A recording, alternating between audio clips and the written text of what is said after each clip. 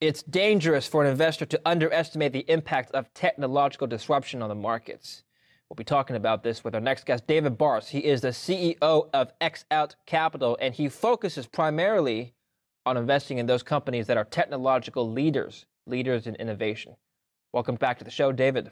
David, it's great to be here as always. Thank you again.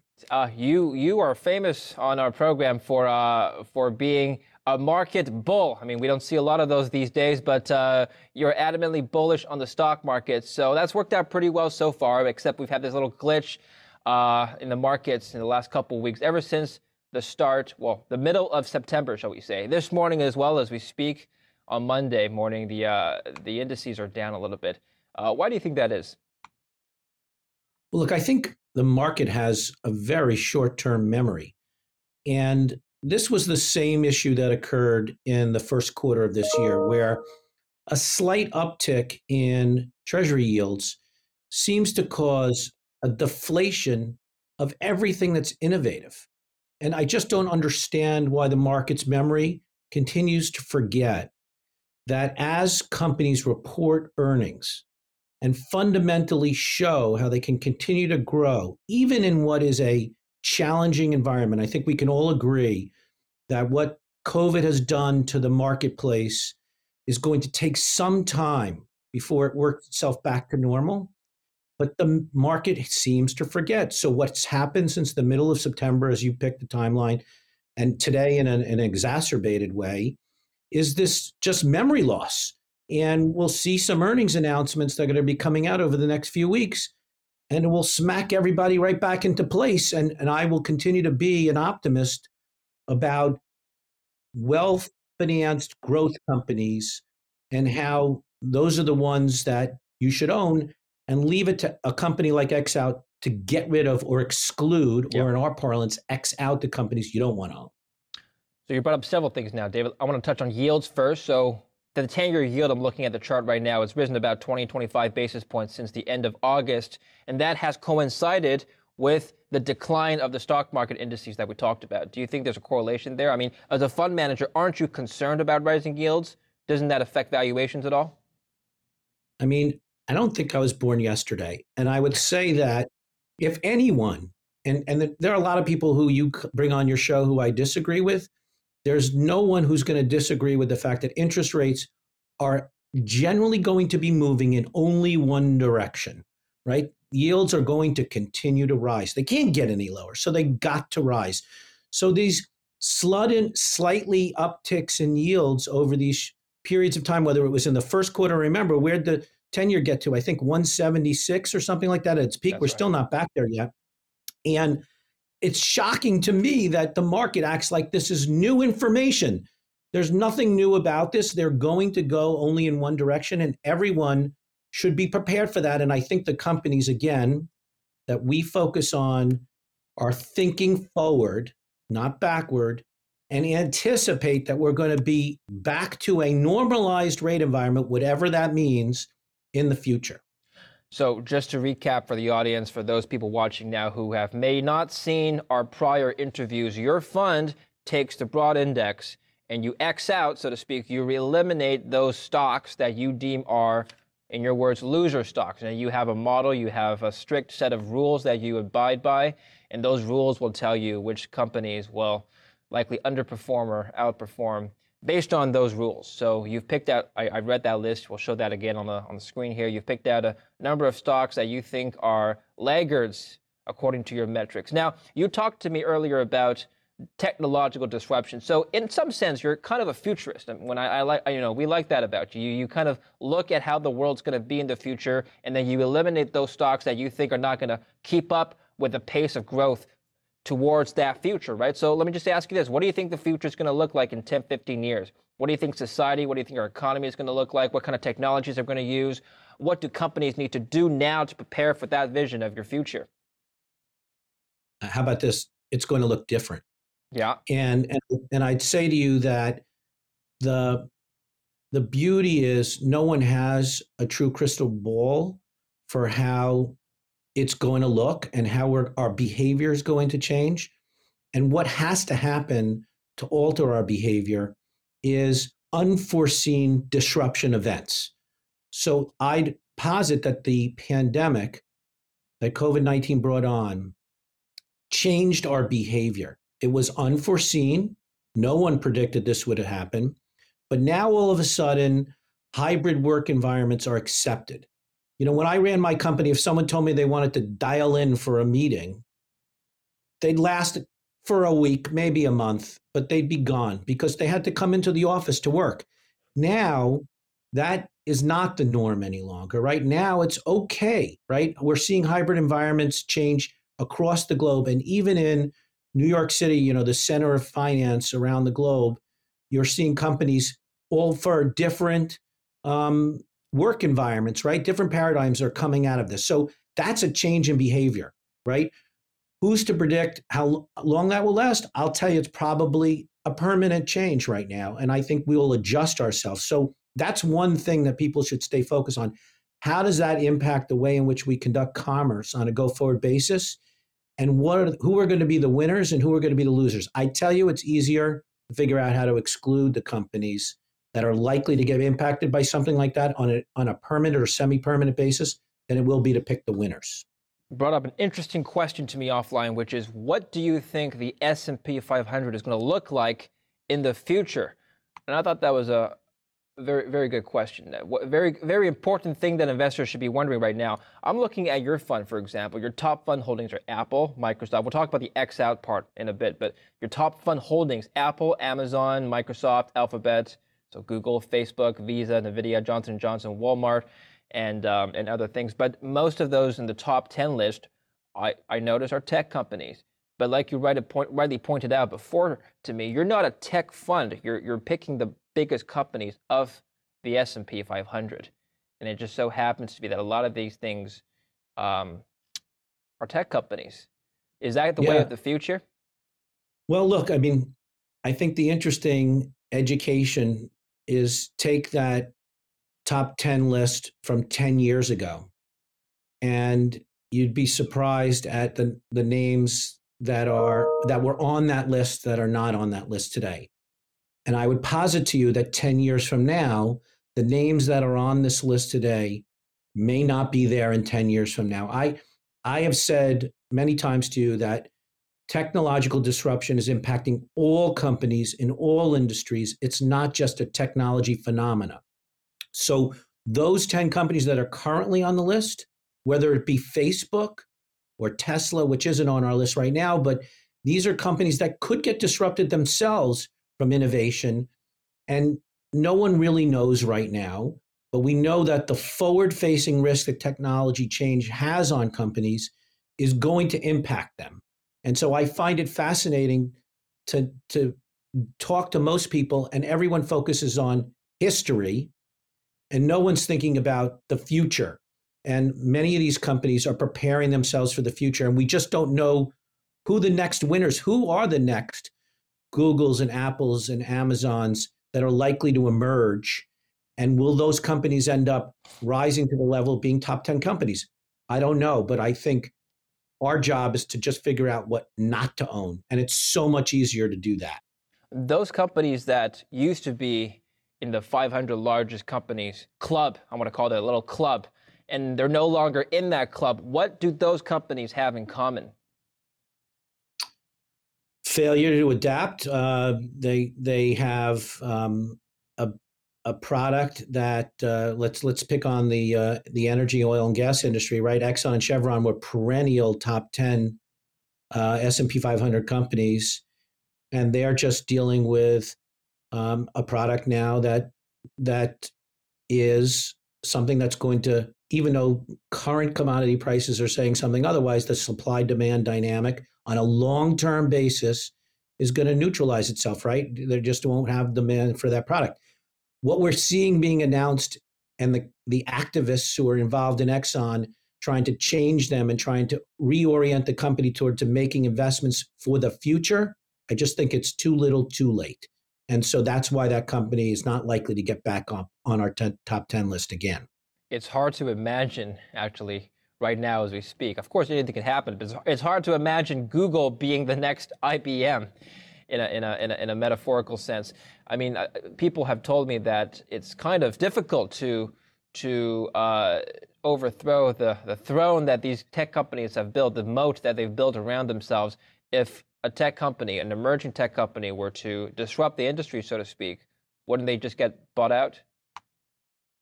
Yeah, look, I don't disagree with you. The moats are huge, but the the risk that I think the number one risk that these companies face on a forward-looking basis is not just the disruption that comes from their own peers or potential peers, it's the regulatory environment. And we all know that there's a lot of change going on in leaders in governments all across the globe and how they view the risk of the dominance of some of these megatech companies has on things beyond just the technology space, right? So we're talking about, all the issues that these companies can potentially engage in terms of other economic activity. And so regulatory environment is probably the number one risk, and we watch that each and every quarter. And if it's possible, right, that could be the disruption that people are not anticipating right now. But if you have a fund mandate of from X-Out Capital, if you have a fund mandate to invest in the large caps, won't you miss out on some of the opportunities from the mid and small caps? Those are the guys that are going to disrupt the industry. No, those are, again, we're trying to address one of the flaws of indexing. In an index, you buy everything. So we've attacked the large cap US equity space first. We're looking and studying how to attack the mid cap space, and then subsequently how to attack the small cap space, and then move off the US border into international markets and try to attack that space, because we think all of these indices are fundamentally flawed, and it is easier to just figure out what not to own than what to own and let the winners take care of themselves. So I agree with you. Small cap, mid cap is a great opportunity zone, if you will, for investing, but we're going to do that in a separate vehicle because I think that space is ripe for disruption as well. All right. X'd out stocks: Tesla, JP Morgan, MasterCard, Procter & Gamble, Bank of America, Walt Disney, ExxonMobil, Netflix, Coca-Cola, Verizon. So we talked last quarter. You haven't changed your holdings or your X'd out stocks yet, but you will rebalance later this month, actually. The 21st of October will be your third quarter rebalancing date. What's going to change? Can you give us a teaser?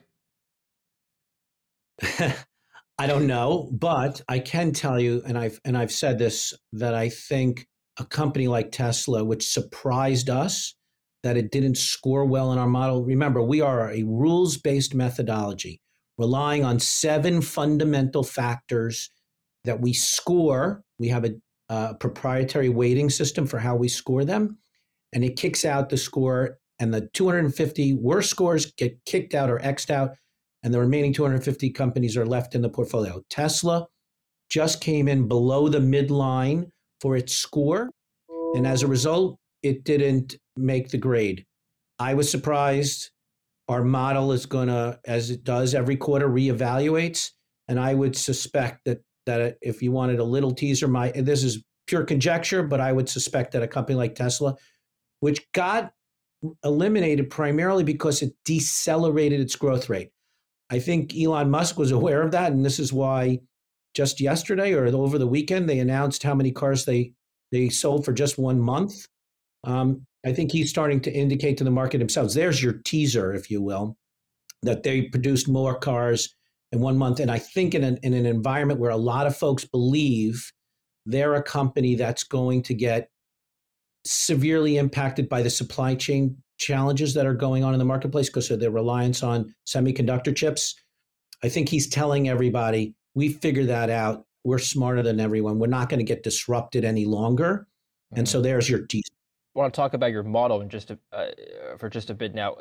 I know you have a rules-based methodology, but when a stock like Tesla continues to grow in terms of its valuations and its price, do you think to yourself, maybe we should reevaluate some aspects of this model, or maybe we can make an exception for the stock? Maybe Tesla has scored poorly, using the metrics on this model, but if the stock continues to perform because of sentiment, because of hype, or whatever reason, would you make an exception, is my question? Yeah, I mean, I wish I was that smart, David. I don't think I am. Probably your viewers mostly think that about me already, but I would tell you that the reality is human beings who are in the asset management business, who are stock pickers or security pickers, if you want to be more broader, those who are successful at making a good decision about when to own, when to sell, and when to buy is a rare breed. It's a very select few that are good at that. And I learned after a long career of being in the stock picking business that it's really hard to do that well and do it consistently. So what did that learning translate into? X out, a rules-based methodology where all of the work that we did, all of the brain science went into the preparation of that rule. And once the rule was put in place, I will never override it because I learned a very valuable lesson that it's really hard to beat the market over time. So making that exception decision would be one of those decisions that I'm sure if I made the exception, it would be wrong at the wrong time and hurt our performance. And I think that's why we've done so much better than the S&P. Yeah, I noticed you don't have a lot of brick and mortar stores in your holdings, so that partly explains, well, it is explained by your thesis just now. All right, well, we'll talk more about how you pick the laggards next time after you rebalance your portfolio. We've talked about this a lot, so I want to see how your portfolio changes again, and we'll talk about that next time and discuss why you think those new X'd out companies are losers in your mind. So for now, and let me just make one last point to you. This is not about day-to-day, week-to-week, month-to-month, or quarter-to-quarter. This is about long-term secular decline. So we might make rebalancing decisions like a Tesla, where one quarter they come out and then another quarter they go back in. Really, the more meaningful illustration is, again, if you put that list of the top 10 names from 10 years ago, I bet you a lot of people will be like, wow, I can't believe those were the top 10 companies of the S&P 10 years ago. Only 2 of them are left today. I mean, isn't that fascinating? So I think that's what this is really about. So technological disruptions here to stay. It's the most important forward-facing risk we all have to deal with. Let's see what will happen next quarter. But I think much more interesting will be what's going to happen 10 years from now. All right, excellent. And finally, you are rated 5 stars by the CFRA. Tell us about that. What's that rating based on? Yeah, so they're a research firm, a very well-respected research firm in the ETF space that evaluates all ETFs, and they have only recently, just last week, came out with a report giving 5 stars. I'm not sure exactly what the metrics are that gives one ETF 5 stars and another ETF 1 star. In our case, they believe, as they can tell from the statistics, right, that our portfolio has requisite diversification, and as illustrated, even though in a short period of time, only 2 years, we're just about 2 years old, it has materially outperformed an index like the S&P 500. Mm-hmm. And as a result of that performance, we have received 5 stars. Yeah, and I'm noticing on your fact sheet here, since inception, the X-Out index was up 33%, while the S&P 500 was up 26.7%. So performance by quite a bit of a margin. Now, congratulations once again, and I look forward to speaking with you after your rebalance in quarter 3. Thank you. Great. Thanks, David. Great to be here. Great to have you as always. And thank you for watching Kitco News. And don't forget to subscribe to our YouTube channel. I'm David Lin. Hello, I'm Larry Drummond, the Executive Director of the IPMI. I want to take this opportunity to introduce you to the IPMI's upcoming 45th Annual Conference, a hybrid experience. Our sessions will be held on October 7th, 8th, and 9th. During our conference, we will bring industry leaders, experts, and stakeholders from across the globe together in a new way to connect you to the world of precious metals. As the COVID-19 pandemic and variant has continued to affect health, global travel, and business gatherings, we realize the need to offer our members both an in-person and virtual option. We also know that now, more than ever, connecting makes the world of difference. Let me tell you a little bit about our virtual conference. IPMI will be using state-of-the-art technology through the vFairs platform to create a virtual conference space that will be both easy to use and accessible for everyone. As you enter the lobby, you will then go into the auditorium where we are going to have 7 technical sessions over the course of 3 days, with a live chat in each session. A listing of these technical sessions can be viewed below and can also be assessed on the IPMI website and registration page. During this most extraordinary time, our virtual option will afford all industry participants the ability to showcase their services and new technologies in an exciting, innovative, and virtually interactive way. The exhibit hall will be where you will find virtual trade show booths that will feature videos, company presentation, and live chat sessions. You'll have the flexibility to set up your trade show booth in many different ways and will also be able to set up private chats and meetings with attendees. In the Media Center, you will find the interview studio produced by Kitco Media, where you can view interviews of key industry players covering a wide range of precious metal-related topics. The lounge is the place to connect. As you know, networking is a key part of the IPMI conferences. Even though we can't be together in person in 2021, attendees will have the ability to set up private networking meetings with customers, service providers, and other industry participants through the lounge portal. I urge you all to take part in this new way to connect virtually. Please visit our website at www.ipmi.org to register now. See you there, in person and virtually.